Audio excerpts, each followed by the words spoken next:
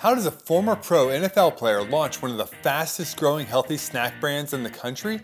If you think it's only because he was a celebrity athlete, think again. Stryve co-founder Gabe Carimi switched gears from playing for the Atlanta Falcons to assembling a team of business all-stars and working both smart and hard. This episode is packed with advice for anyone launching a consumer packaged good, but especially one in the food or beverage space. This is an extremely wide-ranging conversation. We talk about finding the right partners, acquiring manufacturing, stifling competition, getting into retail chains, marketing, and why they're not chasing online sales. Here's another interesting thing. All three co-founders are very wealthy, so why did they take on investment capital? Also, what the heck is Biltong? All that and more in this episode.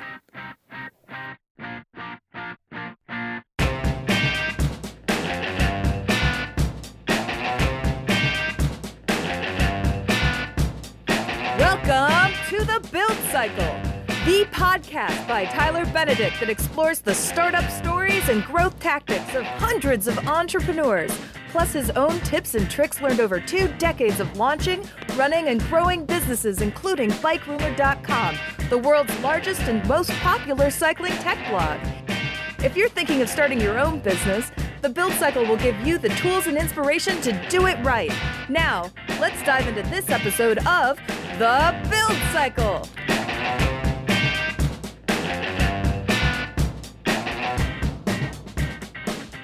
So Gabe, you are co-founder of Stryve Biltong, which is, I want to say beef jerky because I know you're trying to differentiate yourself from jerky, but for somebody just looking at it, that's probably the first thing that they would think of. So tell me in a nutshell, what is Stryve Biltong?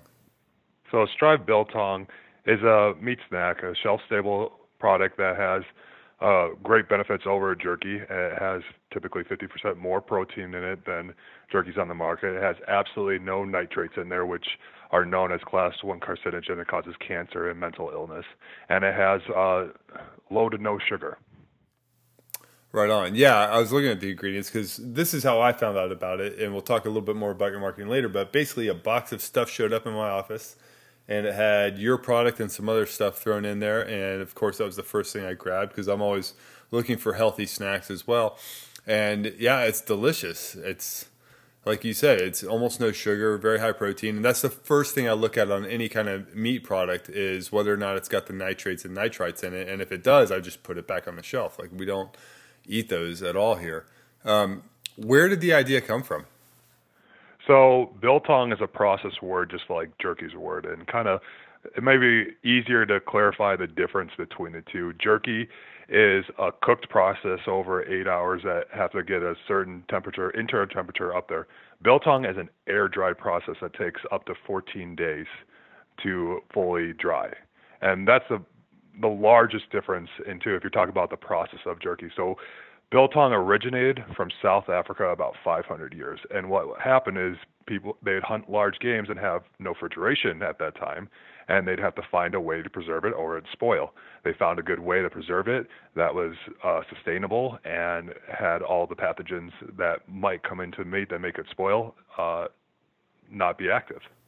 And is that from salt? Like, how do you get rid of that? So the primary difference between biltong and jerky would be the vinegar. A vinegar, acidic acid that helps produce biltong. Okay, right on. Yeah, because so it's not a saltier product. We actually are on average lower than most jerky companies. Huh. Yeah, and the taste wise, it's not overly salty. But I know some people use salt to cure meats, and I know, but then also I know like Ruth's Chris. I've heard they dry age their steaks to where it actually forms like a layer of mold over the outside, which if you're a fan of Ruth's Chris, maybe this grosses you out. But then they cut that away, and then you have this perfectly aged piece of meat. Is that a similar process? Or? No, because we never allow the mold to grow on the product. So the water, so the product is naturally preserved with vinegar and salt. Salt is obviously used in our green food because it helps preserve product. And by the time it gets to the air drying room, that all the bugs and pathogens or anything that could have been bad to the product are no longer on the product, and we allow the water to remove. And once water is no longer on a product and you have a low enough water content, water activity on the product, bugs will no longer be able to grow on the product. Right. Okay. And so where did the idea for the company come from? What made you want to start a company around this type of product? So I retired from the NFL in 2015. I was drafted first round, an Outland Trophy winner to the Chicago Bears. Got injured, jokingly say I played 6 good quarters, just never could kind of get past the injury. And I realized that, it was no longer that same excitement I had. I was taking too much painkillers to stay on the field. And I said, you know what, there's other ways I think I want to invest my time and have a quality of life later on in my life with having a family. So in 2015, I made the hard decision to say, football has been every day a part of my life since growing up as a little kid, and I'm going to end that and find something else. I always knew my family is a big health. My parents, my dad's a lipidologist, which is a study of fats and lipids in the blood to prevent cardiac. People over 6'2" have 1,000% more likelihood to have heart disease, and heart disease is the number one killer in America, and obesity is a leading cause of that. So I knew my playing weight at 320 pounds was no longer sustainable if I wanted to achieve that healthy lifestyle. So, and what's your height? Because if people look at the pictures in the show notes, you are towering over everyone. Yeah, I'm 6'7", and at my playing weight I was 320 pounds. Okay. So, and 6'7" is very tall for even NFL. So, knowing those factors in my life and wanting to go down, I had the luxury afforded me by NFL salary to be able to redirect my life and put myself to a more sustainable and longevity, to enjoy my family in later years and stuff like that I wanted to do. So I knew I was going to do. I took a year and a half and kind of got myself back into the shape that was out of cardiac and heart disease zone. Now in that process, that's a lot of food prep and eating right and exercise, and I quickly turned away from snacks. There's no longer, I became hyper aware of everything that was out there, and the number one go-to when I was trying to be healthy and you go to somewhere to eat is kind of a meat snack, and all of a sudden I start turning over the label on these things. And first off, I knew that the preservatives probably weren't the best and everything like that, but then you look on the sugar content and you have per ounce, you have anywhere from 6 to 16 grams of sugar in jerky products, which if you look at the whole bag, you could have a Snicker bar at the end of it versus a jerky. And I mean, besides the little added benefit to having beef, but you still consume the same amount of sugar as you would a candy bar. And I said, well, that's no longer good. And I didn't know what I really wanted to do as far as a future career path. I was, at least financially stable enough to choose what I want to. So I networked around. And I think the biggest thing is learning from the NFL. It's about the team and the people you surround yourself, because the secret ingredient in a winning football team or winning sports is surrounding yourself with people that win. And so I went into this healthy lifestyle. I was motivated by, wanting to produce that healthier snack. And after a long series of potential places to throw my weight in and to get passionate about, I came across my two partners, Joe Oblas, who founded ProSubs, and Ted Casey, who founded Dymatize. And both of them are titans in their industry. ProSubs has one of the highest selling pre-workouts in America, and Dymatize was the pack leader in protein in the United States. And we all live that active lifestyle, and we said, you know what, we're all kind of in limbo here between it. Joe just sold his business and Ted sold his business. I retired from the NFL, and we all kind of had a common goal that we thought there was a opportunity and a really need in the market for a high protein, low carb, low fat kind of thing, and not supplement, but snack, on to go thing, because we knew the industry so well, and knowing that most of this stuff was utter crap, that we felt that there was something in there for us. So that's kind of how all three of us got together, just because we saw that need. We personally wanted that snack for ourselves and the opportunity. Yeah, I feel like that's a struggle, in a roundabout way, it's a struggle a lot of people have when they know they want to do something and they kind of know the space they want, but then it's like, but what, right? And so how did you find that what? Because those guys from the supplement side, you're talking like protein powders and creatine and pre-workout boosters. I mean, there's nothing all natural about those products really. And so how did you find this Biltong? Like, what was the search process to come up with something that was original? Because I've never seen another Biltong product on the market. So that's a long story. So we'll start at kind of the beginning with that. We didn't know. That was our goal, is to have a convenience item that was high protein. Now do we want to go into the protein bar area? Do we want to go into poultry? Do we want to go into beef? Do we want to go into whey? The ceiling was open for us, and that's why our first name was Stryve Protein Snacks, because we weren't sure what we wanted to do. We just knew that we wanted something, and we were going to find whatever that best ingredient was. How I got connected with Joe and Ted was I had a former investment that came across that was a unique product where they used turkey and quinoa crisps. And although it was unique, it wasn't marketable at the end of the day. And really the whole point of partnering with, winners and creating and surrounding yourself with a successful team is what you have to do. So ultimately, me and Joe and Ted all got together, but we were on that track of, already thinking about USDA and using meat. And we kind of decided early on that we didn't want that artificial, that we've done that route. Or at least Joe and Ted have done that route of, whey and, not a true product where you can list, 5 or less ingredients. So I think ultimately right away we said, you know what, we do want to go into the meat space. None of us had any experience with the USDA, and we very quickly realized that there's a 6-week filing to get approval, whereas sports nutrition is FDA. It's kind of, here are the guidelines, follow them. If you don't do it right, we'll come after you. USDA is, here's what I want to do, can I do it? And they'll look at it. So it's a completely different way of governing standards. So while we were waiting here, we were researching all our other options because, okay, well, we're not going to sit around while, we get this approval. Let's look at other options.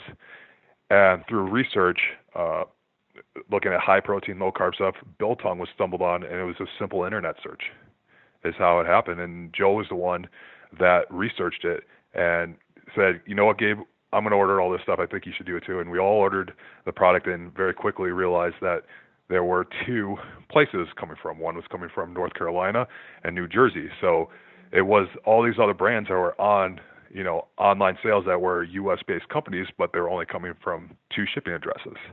So diving into it further, we realized that there was only 2 USDA-approved plants. And why is that so huge? Is because there's 1,000 smokehouses or jerky companies, manufacturers that can make you jerky product, but there's only 2 USDA Biltong plants. And why the reason is because there's a center of identity at the USDA on what jerky is. That is, if you follow these steps, you're going to have the proper lethality to make a shelf-stable product that you could sell at retail. And that's all it is. You can make, Tyler, you can go down tomorrow and start a Biltong bar and make Biltong and serve it to customers, but you could never have that product go to retail without being a USDA approved facility, if that makes sense. Yeah. Well, I know to do food products, there's a lot, I go to the farmer's market for most of my vegetables and meat and stuff here. And to be able to produce any kind of packaged product, like there's a lady that sells some great homemade granola, but for her to be able to sell it at retail, she had to go to a food safety course and get certified to use a certified kitchen and produce it inside of an approved facility. It's a real process, man. Oh, absolutely. And 2 companies went through that process. And unlike jerky, that you don't have to prove that your product is safe for consumption because the USDA has already deemed it, if you do these steps, it is safe for human consumption. We had a shelf-stable product, ready to eat, non-heat treated. And now that's where USDA had the biggest time, and that's been the biggest barrier to entry of Biltong really growing. Because if you look every other country besides the United States, Biltong is a top seller over jerky, and more people are familiar with and enjoy jerky or enjoy Biltong more than jerky. Huh. And so for you guys, you found a plant that was already USDA approved, and then you're able to tell them, okay, well, I want this flavor or something like this, or do you still have to get some sort of approval? Right. So how we made our first product is we used our sports nutrition background to add some natural flavoring to really enhance. So we came up with chicken and turkey baked bites with fruit inclusions and used our natural flavoring because in the sports nutrition industry, you have to flavor some really bad tasting stuff. Yes, you do. So we use that inside knowledge to be able to really enhance the natural flavors in there with all natural process, but they condense down whatever process so that pungent flavor is on. I mean, when you went to these facilities that were making our product, the whole place smelled like pineapple or mangoes that day. So, yeah, and what happened with that? Because that's obviously a different product than the Biltong that right. you're selling. So that was our first one, and immediately we saw consumer and buyer love this product as much as we did. I mean, when we bought the product from the thing, we were like, first off, either the macros are lying, or this product has to taste terrible because the nutritional panel is so simple and so healthy, and the nutrition fact panel is so much better than jerky. Why hasn't it been factored? And it's basically what I was leading up to with there's the USDA barrier to have a non-heat treated product that is shelf stable. And since we didn't have that, since Biltong doesn't have that identity, you have to prove through challenge studies that it is. So you have to go and invest your own money and pay for these very expensive challenge studies, which there's only about 5 laboratories in the United States that can do these challenge studies because the pathogens that you put on the product is a very controlled substance by the USDA. So while we were waiting for our 6-week lead time to work with turkey and chicken baked bites that we're doing, we said, you know what, this Biltong, we'll just generically approve it because it's someone else's product that we'll put our label on it, and we were planning branding our company. Well, we saw how huge a success we're having with buyers saying, when can you produce this? Our network of people and hiring on our president that handles our sales had 20 years of meat industry experience, going from Jack Links to a company called Fusion Jerky and increasing sales rapidly in both of those companies. So we had tons of connections into buyers immediately and showing them this product. They loved it, but very quickly realized that the cost structure would not be beneficial, and nor could we ever compete in mass market, nor could the standards of these facilities ever work. So we opted to do in month 4 of our company of selling to do acquisitions because this product was so fantastic. It had such better qualities, and you have better texture, you have the no nitrates, you have everything under the roof. It's so hard to really pinpoint something to market to people because it's almost better in every category, and everyone should know about it, and every generation and every household income would love this product because it has such great benefits to it. So you say acquisitions. Did you just buy the plant that was already USDA approved?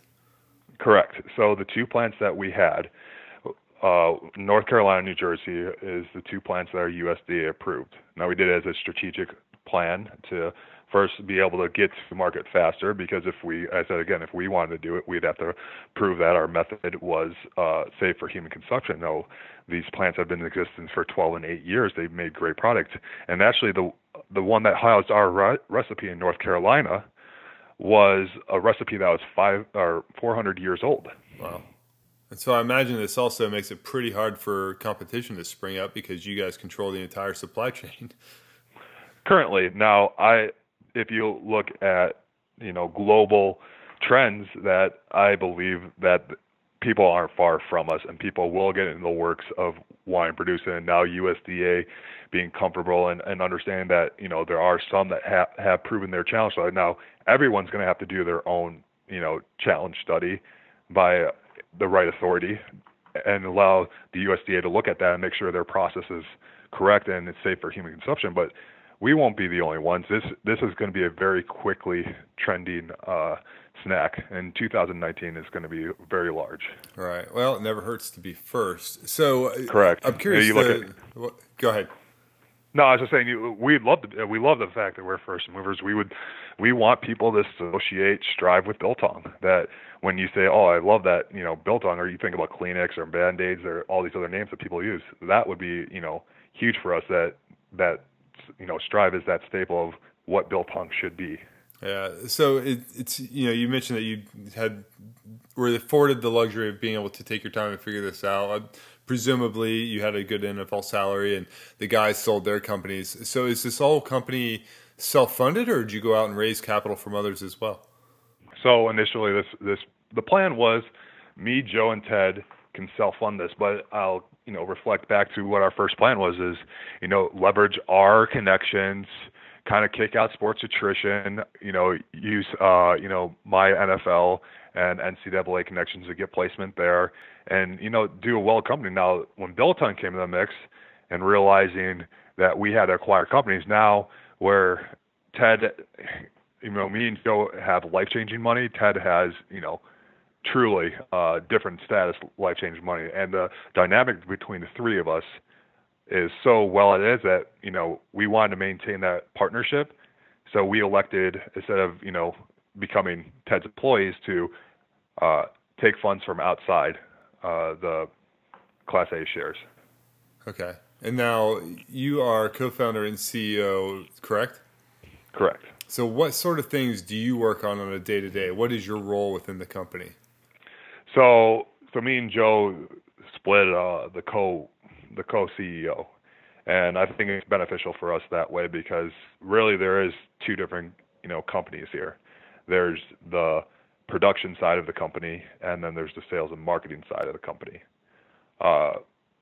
So Joe and I oversee all of the things, but we directly, day-to-day operations, I handle over operation manufacturing, and Joe's over sales and marketing, and we both look over finance.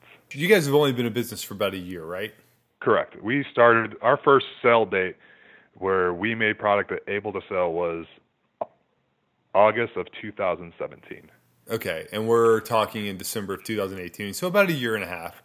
And it sounds like you were working on this for maybe at least 6 months or so prior, because you had that waiting period, right? Yeah, so we formed the LLC in February. Me, Joe, and Ted got together in February of 2017. So that's still pretty quick. We're still talking under 2 years, and you guys have the product in Walmart, CVS, GNC, and it's selling online on Amazon, which is impressive in its own right, but I think more so considering how quickly that happened.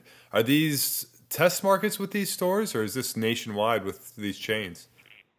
They're test stores with all of them, but we're being expanded in all the categories that you mentioned. And do you think that, let me back up and give a little bit of my background and maybe some background for our listeners who aren't familiar with how this works. So I used to have an energy drink product that I was trying to get into convenience stores, and we could get into the mom and pops no problem. But as soon as we approached the chains like Quick Trip and 7-Eleven, it was basically they had their hand out. It didn't matter how good the product was. It didn't matter how good it looked. It almost didn't matter what our marketing strategy was. What mattered was how big of a check were we going to write them. And so I'm curious, with you coming in, you have some celebrity status as a pro athlete, and you other guys have the experience. But how are you getting this into these big national chains as such a new product? I think so these buyers are challenged with the task of growing their categories, and now the meat snack category, the salty snack category, is a very large and increasing, category, and they're challenged to grow in their department snacks, and every other besides the major players, Conagra and Jack Link's, have any big that they put in there to try to grow their category has failed in Flounder. And it's a very simple question you ask them. It's like, how has your other, jerky companies that came in there done there? They say, well, poor. Anything that goes that route fails. And it's like, that's right, because, growth in a category is due to innovation. 85% of all growth is due to innovation. And I mean, the meat snack category really hasn't seen true innovation except for unique flavors for the past, century. I mean, century would be too long, because even people didn't know what jerky was. People assumed Slim Jim was the only jerky product back then, but then Jack Link's blew it up. So it's very easy that, you say like innovation is growth, and we put it together a team of complete, I don't know if I can swear, but, BAs, bad, and I'll let you fill in the rest, that have handled this before. I mean, our board is very impressive, and we have, even our actual membership, or our executive team is very impressive. We go, you just go throughout the whole line. You show them like, we've done this before. We know how to do this. I mean, I'm trying to think of what would be a good. So Kevin Vivian's on our board. He directed $8 billion in sales. He was the president of Frito-Lay for sales. Now, how did you attract these people? Because you're right, these are some big names, and I feel like those people already have relationships with these major chains, which at least get you in the door, whereas that was something I struggled with as a startup with nobody on my team. Just getting meetings was like pulling teeth. So, how do you attract that level of talent? Is it just that you can pay them a lot, or are they just enthralled with what you're doing? I think the uniqueness of Biltong bringing to the category is huge in itself. Our personal network of who we know is robust and well, but I think the people that we attract that have brought in meaningful partners, Jay Cabs has brought in, which is our largest participant in our first round of capital raise, has a huge network. I mean, knows the CEO of Sprouts, knows the CEO of Stryve Market, knows all these people. And it's really, go to the beginning. If you really want to have success, and that's why I say my one credit that I know at least that in order to win, you build a team and find people that can do it together. No one man can build this thing as fast as it happened. It took a group of people that all saw the opportunity and talked and worked together with different areas of expertise to grow it this fast. Right. Okay, so if I were a startup, if I were going to do something like this again, enter whatever space, but let's just say the food space, and I didn't have that kind of network, where would I start? Like, where would you start if you didn't have access to those people? I almost feel like get a really well-known athlete on board as a spokesperson and sponsor, because they tend to have really good networks, and then it just sort of blossoms from there. But like, where would you start? What happens, that's not even a possibility, because what's really happening there is that there's these private equity firms that approach athletes that have the connection to get to the athletes and say, hey, we're building this brand. We want you to be involved with it. And that's how they start the whole conversation. So they build the brand and present it to the athlete versus, you're just saying, hey, I have this idea and everything like that. So that's not the route. If I was going to give advice to an entrepreneur that's thinking about starting anything, is that the digital realm is probably your best space, online retail, because it is so, and as you said, you had to pay to get on space. It's pay to play in these areas. So unless you're you got great connections somehow through private equity firms that you partner up with, or you have a great connections with higher management in the company, it's going to be very hard for anyone to give you a shot. And most likely, you'll just be lucky to get a meeting, if anything. Right. Now, would you recommend the private equity route? Absolutely. I think you need to partner yourself up. If you want to have success, and as I said before, no one man can do it yourself. So if you don't have that connections, it'd be, sitting down, proving yourself to an online retailer that you can build your company. Once you build that up, say, hey, I need help. You have to admit your own strengths and weaknesses. Say, I know how to sell. My product is great. It's doing well. I've learned Amazon. I learned all these e-stores. I know my e-commerce. It's working well, but I need to find that partner that will help me get into retail. And that's find one customer and support the ever-loving hell out of it. That's all right. You can say bad words on this podcast. Okay, I'm not sure. Yeah, so you want to support. I mean, I come from it's been hard to train myself from the locker room talk, now to the corporate. So, yeah, and support the ever-loving hell out of that one customer. Prove up that, continue to grow. And as fast as you want to grow is as fast as you want to give up. Yeah. Now, do you guys? Let's back up that. Fast you want to grow, fast you want to give up. You mean like how much equity you want to give up to either VCs or investors? Yeah. If I'm talking to a young entrepreneur that doesn't have a lot of capital, they're going to have to be willing to give up, a significant amount, unless you have some kind of going into the food snack category, because anyone could kind of, except for Biltong, but almost any other snack brand, someone can break down what you made and make it again. You understand what I'm saying? Oh, yeah. Unless it's, you invented something, you have a patent on it, well, now you can demand more of your equity and selling. And you still, I think, even if you're going into that kind of route, you're still going to need people that have the connections to retailers that get you that meeting, that can back you and support all the other stuff that you don't know about, because you're an inventor, you're not a sales and marketing person. So it's finding that while you find the partners that are your weakness, and that's their strengths. Yeah, I think you brought up a good point if you don't have proprietary IP, or like you guys where you kind of own the supply channel for at least a short term sort of a monopoly on this, like if you just have proven that you can build a brand and successfully gain retail, then what you're really bringing to the table is momentum. You've got something that people like, and it's easy for them to just pour fuel on that fire, as opposed to starting from scratch and just coming to them with an idea. Yeah, absolutely. And I think I'm enamored by, Meaningful Partner brought me a couple of guys in California that does truff hot sauce. Have you heard of it? No, I haven't. So Truff hot sauce is an unbelievable hot sauce. I'll give them a little plug on this thing because I love the guys, and their hot sauce is legitimately one of the best hot sauce I have. It was on Oprah's top gifts for this Christmas, but they do virtually all their sales on their own platform. And, they're in the million revenue a month on their own platform, and it's tremendous with 3 employees. Wow. So, I think if you really want, hold as much possible, you have to gain momentum, exactly like you said, and do it on the digital platform. Yeah. All right. So and I think that's the one thing that we miss this. What's that? Truff? Truff. Okay. And you're starting to say that's the one thing you think you missed was something. I think if I could look back in 2018, I think we had such a focus on brick and mortar retail, which at the end of the game, that's what's really going to win it. But we didn't pour enough resources or time and effort into the digital, our digital marketing. You guys have an online store. Like I was clicking around to get some pricing that I want to ask you about in a minute. But and then you also sell through Amazon. How does that mix work out, selling direct off your site versus Amazon, or are they connected somehow?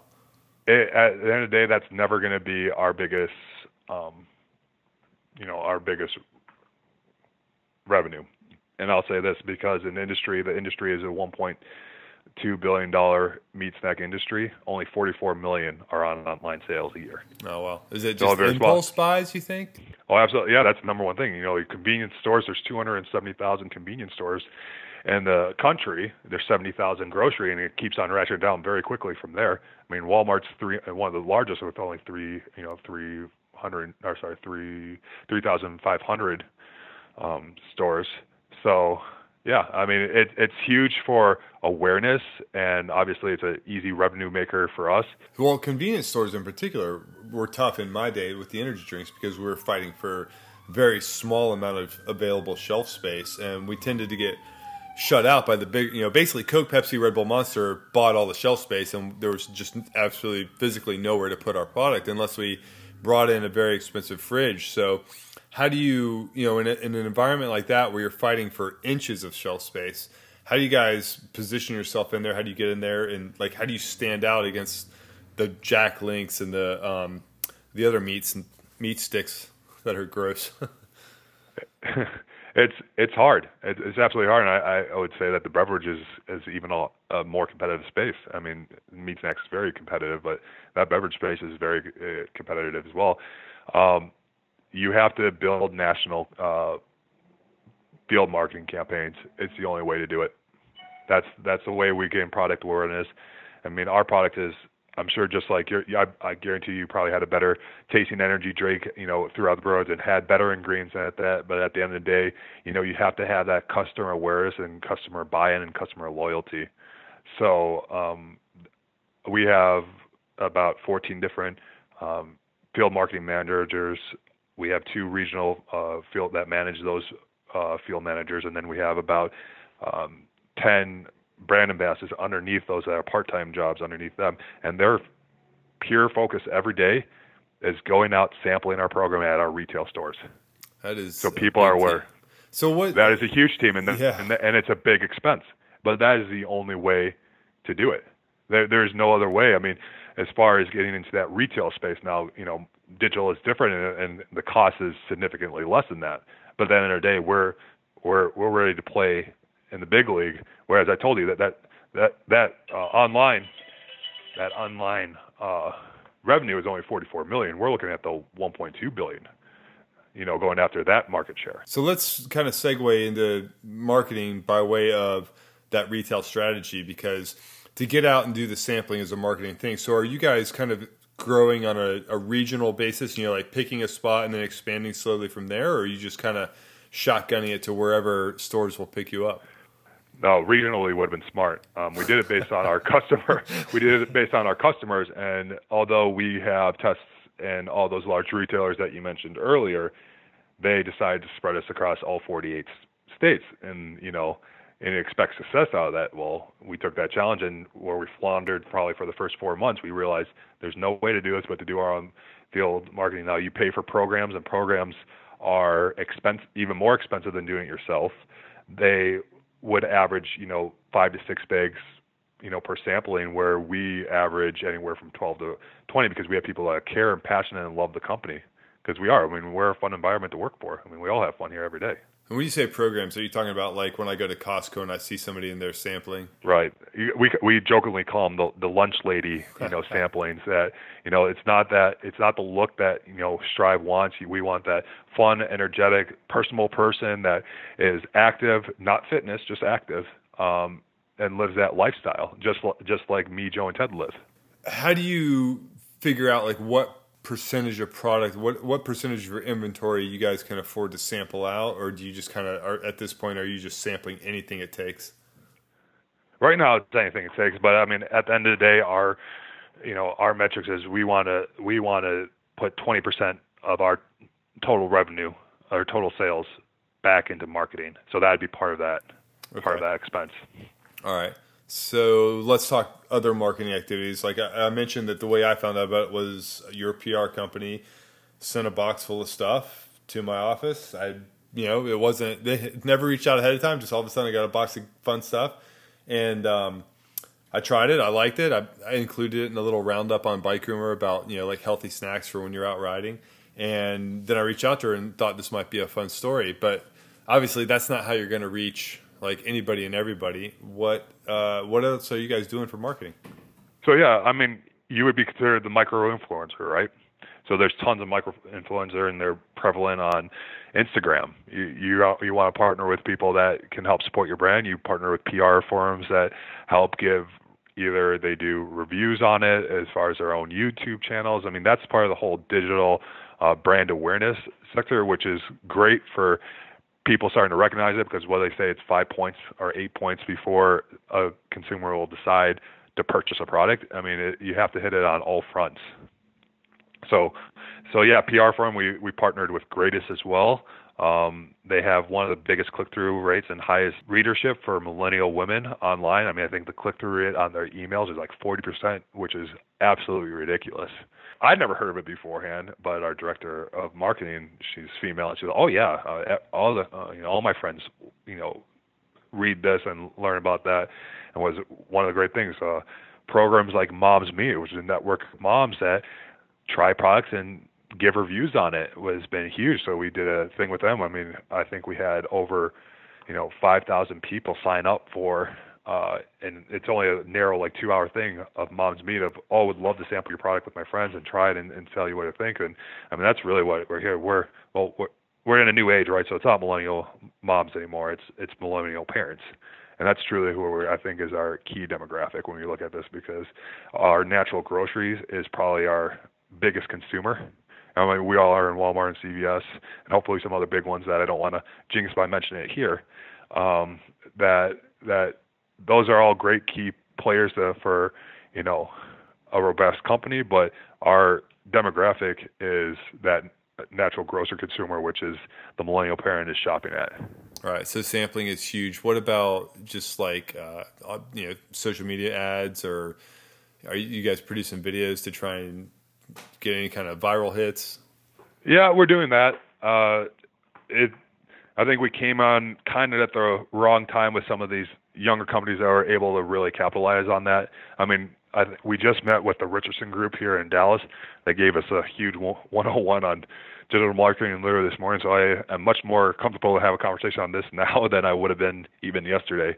I mean, they have so much data in there where in the beginning, Facebook, before it went public, was anyone could follow the company and they could legitimately advertise to their following for free. And as soon as they went public, they said, yeah, that's great. You have all these followers. But now if you want your followers to see more than 1 to 3%, you have to pay. You have to pay to reach your own followers that you created. Yeah, it's weird. We could track that on Bike Rumor with our site traffic. There was that heyday when they would promote anything that you did as a publisher because they wanted you to benefit from that. And then they're just more and more they're charging. And it's not just me, like all publishers I've talked to have seen that same curve where once they flick that switch, the inbound traffic from Facebook all dropped. And so it was great for a while and now it just sucks.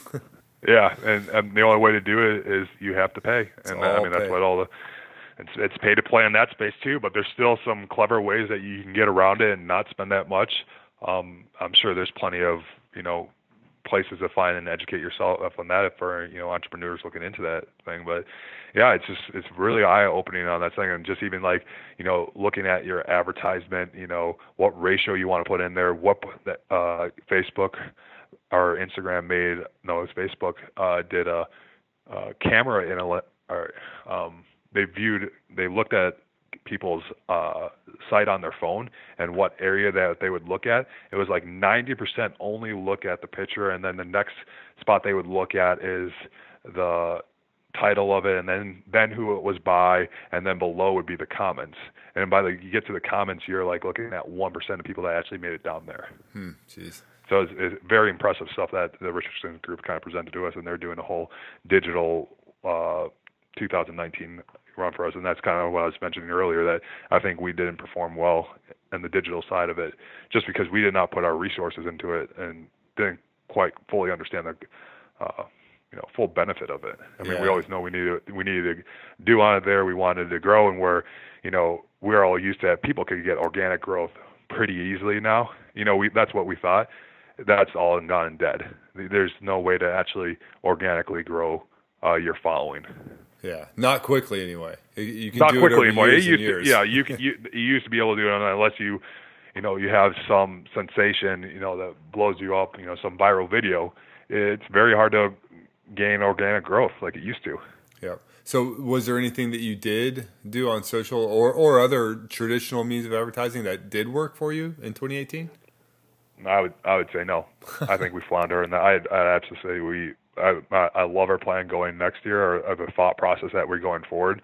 I feel confident in next year, but if that's what I said earlier, we dropped the ball on that. Not dropped the ball. We had obviously resources, and we were doing stuff. I mean, you can look on our social media and all the stuff we were doing stuff, but was it effective? Was it well spent? I would say no. What do you think some of the biggest mistakes were, or the biggest wastes of money and time? I would say probably we limit the amount of posts, increase the quality, and increase the spend that we need to do to actually get impactful and reach a new impactful customer is the biggest things that we needed to do. Before, it's kind of you just post and you gain following because you had enough content out there that new people were seeing it. But as I said, the organic growth, exactly, the organic growth is all in debt. Where it would have worked, 5 years ago, that doesn't work anymore. Huh. And so is that the strategy for 2019? Is like quality over quantity, and then pay to boost it? That's exactly what you kind of have to do now, and it's kind of sad because I'm sure they're still teaching marketing classes where like you need to put this many posts out to get the right reach, and that's all in dead just because they've monetized social media now. Okay, so let's switch to pricing. I'm curious how you came up with the pricing for the different sizes. So if I wanted to go buy a little bag on your website, the small, like single serve 2.25 ounce is $7.99 retail, but then you jump up to a 10 ounce bag and it's $17.99. So you're getting like 4 times the product for 2.5 times the price. And why is that? Labor cost.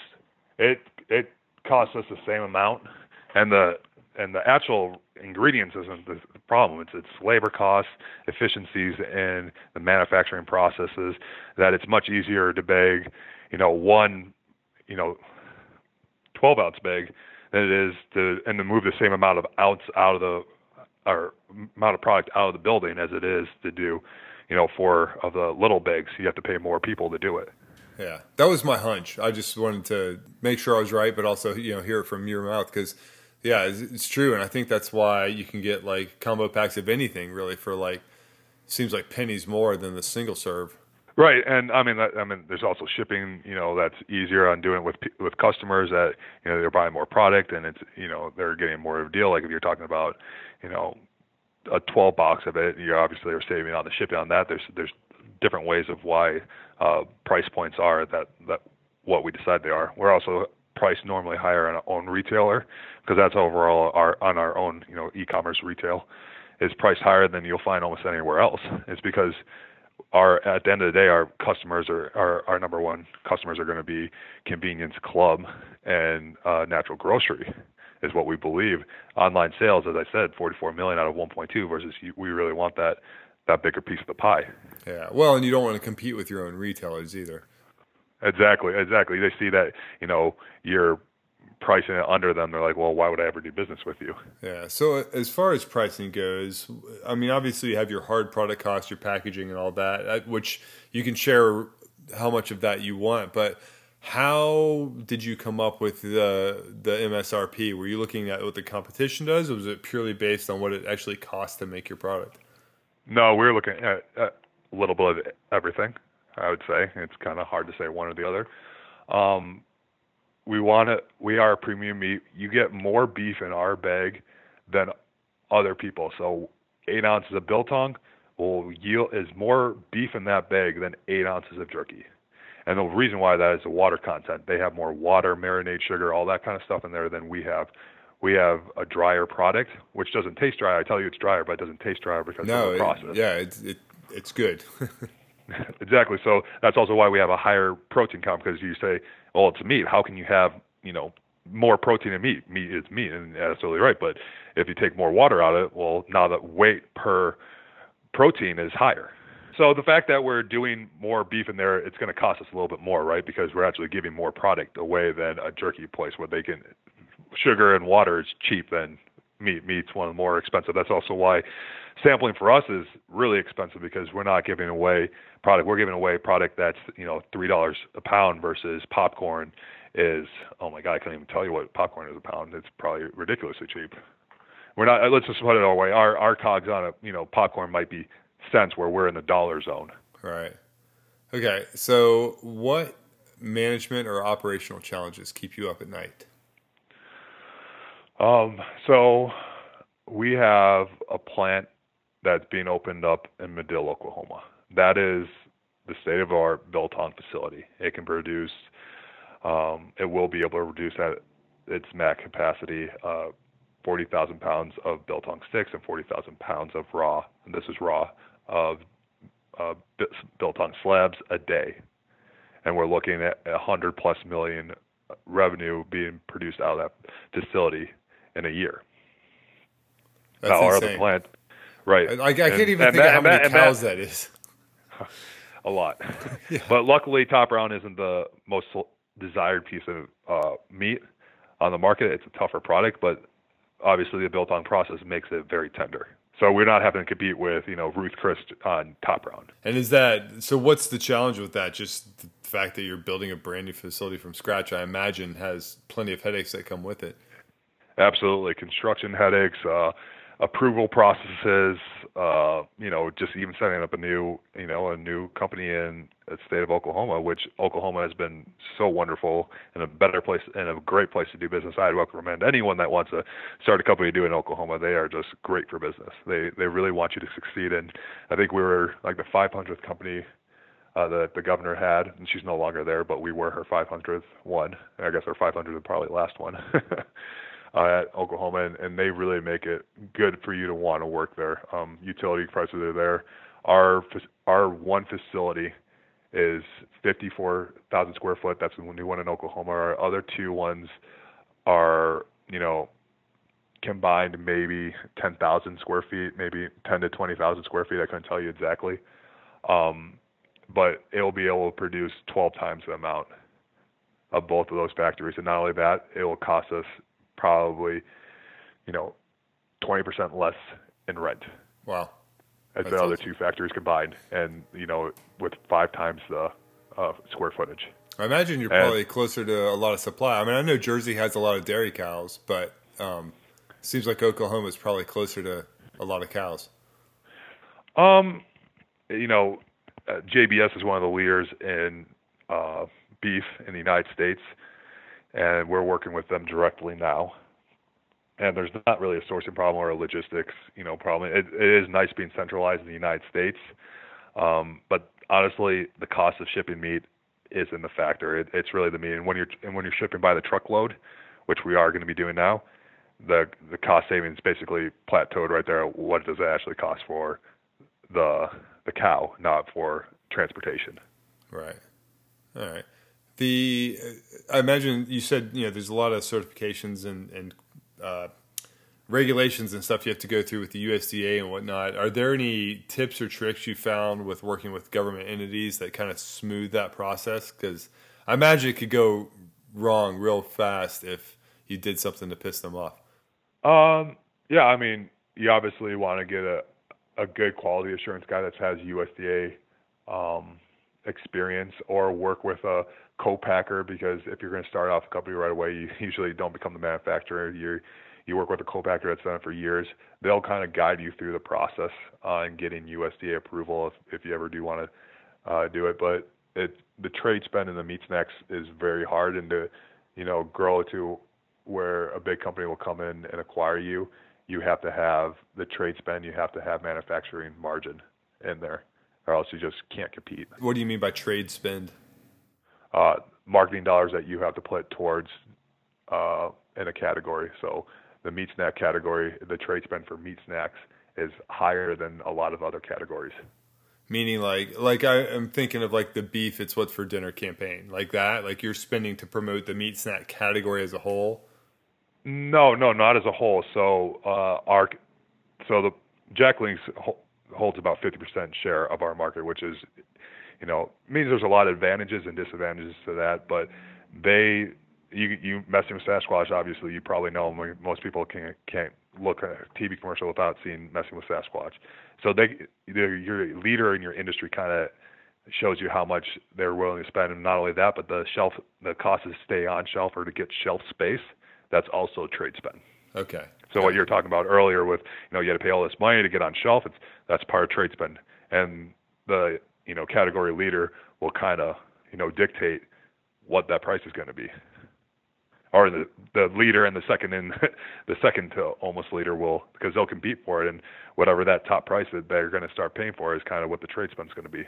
Huh. Yeah. Which reminds me, I was going to ask you about the competitor stuff. So you say it's a $1.2, $1.3 billion market for meat snacks. When you're going in, are your sales and growth coming at the expense of your competitors, or do you think you're attracting new customers because it's a healthier product? I don't imagine everybody who's buying beef jerky, and especially products like a Slim Jim, are necessarily the most health conscious customer. Yeah, so 7-Eleven, coined it as, that's Bubba. That's a Bubba buyer. That's, the beef jerky, gas station beef jerky that, doesn't care about health. And then, your millennial parent would be the one that's, what's good for the family, what's so good at that. I think there's a variety of reasons of, you're going to have kind of that flow over and who you're going to get as a customer. I mean, our key demographic is not Bubba, because Bubba doesn't really care ultimately, how he looks or anything like that. But you see America trending in a very sugar-sensitive thing. So, Bubba might be shrinking dramatically, as these generations kind of change who's the primary consumer in the United States. Okay, last question. And you touched on this a little bit earlier, but if you can expand on any other tips, I'd like to ask what advice you would give to budding entrepreneurs that might want to do something similar. I would say get a team of like-minded individuals that will be willing to do whatever it takes, beg, borrow, and steal to get the job done at the end of the day, because at the end of the day, I know the people that I partnered up with, won't stop, and we'll fight everything we have to be able to get it. We all come from sports, and it's kind of why I trusted it to begin with. You have to have that just hunger to be able to, get up early and finish it at the end of the day and do whatever it takes, travel the road, hit retail, hit, investors, hit it all. And so it's a, full-time job. There's no weekends. There's no time that you're not away from your cell phone where you have to answer it and be the, on call at all times. So be ready for that. Partner with people that you truly know and can trust and will do the same for you. Then outside of that, you have to look at, that's your, those are your team members. That's who you work in and out with. But then you have to partner strategically with outside investors if you want to grow and expand. That can help leverage where you're weak with your, your employees or your partners that, are working with you. Where you guys are weak, you have to partner with people that can, lean assistance to give you strength in areas that you're weak. Whether that's marketing is where you're weak. Most people I'd say will be their strength as entrepreneurs, marketing and, getting that out there. But logistics, it could be getting distribution, it could be, because there's plenty of money out there, but there's not a lot of smart money. You want to find the smart money out there. You want to partner with the people that can truly lean in and give you help. Maybe it's analytics into your own company where you have huge cost savings. There's a number of different private equity people that have different strengths and different reasons. Don't just take money for the sake of money, but take time to understand really how you each can benefit. And honestly, at the end of the day, it will save you time because you won't waste your time with people that won't give you benefits, because the people that can see that they give you benefit, not just money benefit, ultimately are going to be the ones that are more likely to partner with you because they see that they can influence their money in a more efficient way. Right on. Okay, I want to expand on that just slightly and sort of backtrack. I know you said for you guys to grow at the rate you want to grow, you needed to take on investment capital, and I do think that in the food and beverage industry that can definitely accelerate it. But do you think it's a requirement? Do you think for anybody in the food and beverage category, do you really have to bring on outside capital to be able to grow quickly? Or well, you need to bring on outside partnership. I don't think everyone has every connection in order to grow rapidly. I mean, you can do micro influencer. If you're a region, if you want to make it really big in a region and nationally, yeah, you don't need to bring in outside money, but you're going to grow at a much slower rate at the end of the day. And when you're looking, what you want to do, I mean, I guess it all depends. You want to, do a generational thing, or do you want to build a company for your kids, or do you want to build a high profit, high volume, high velocity company? I mean, in order to do that, I think you have to partner with the right people, and you're going to have to, you get a little bit and you give a little. Right on. Well, Gabe, thank you so much for your time. It was a great conversation. I really enjoyed it. All right, Tyler. Yeah, I appreciate it. Thanks for taking the time.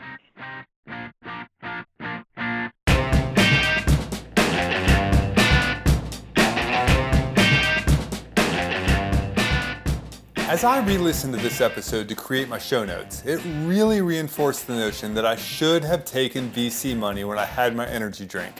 I flew to New York, met with several firms, and then did nothing. I thought having a great product and lots of enthusiasm would be enough. I was so wrong.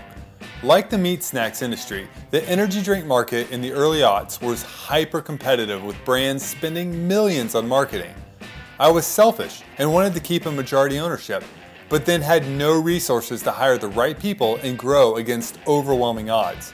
So we failed, and I'm still paying off debt from that business. Gabe's advice to take on smart money is sound if you want to grow big and grow fast. Yes, you'll still need a good product, but to truly succeed in a competitive retail environment costs a lot of money and requires the right talent.